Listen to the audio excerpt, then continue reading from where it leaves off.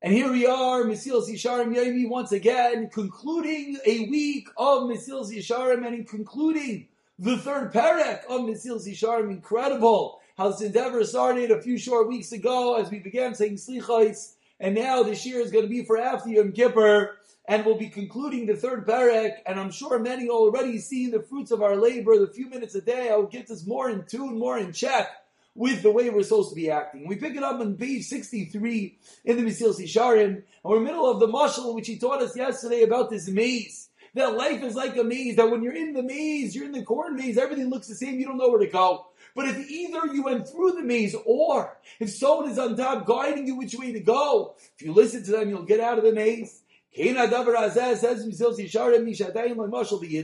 Someone who's not there, all of us, we're not ruling over Yetzer Hara yet. We're in the path, we're in the maze. We can't tell the difference. Those who already rule over the Yetzer Hara, they already reached the path, already on top of that pavilion.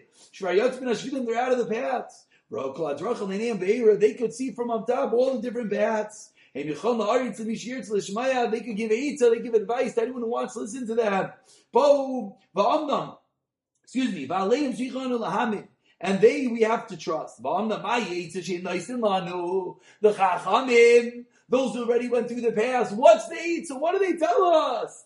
Come and make a cheshbon, come and make an accounting and think about this world and contemplate your actions. This is good advice, because it's already been tested and seen and understood. This is the derech amiti, the correct path. To reach the goodness that we see, nothing else.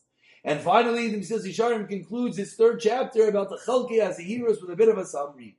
What's the cloud? The summary.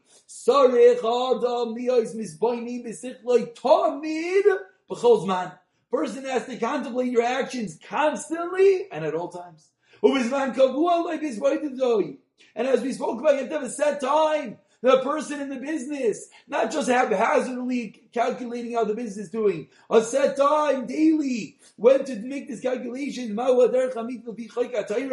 What's the correct path according to the laws, the chukim of the Torah? A person must follow. And afterwards, and after this, you will contemplate your actions if they're on this path or not. For through this double process, the pre and the post, the pre and the during,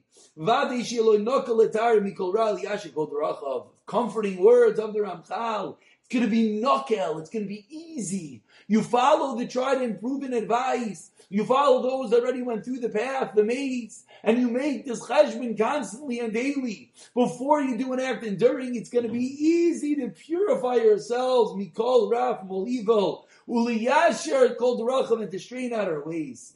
As the Pasuk in Mishlei teaches us, the way that you walk and all the ways will be proper.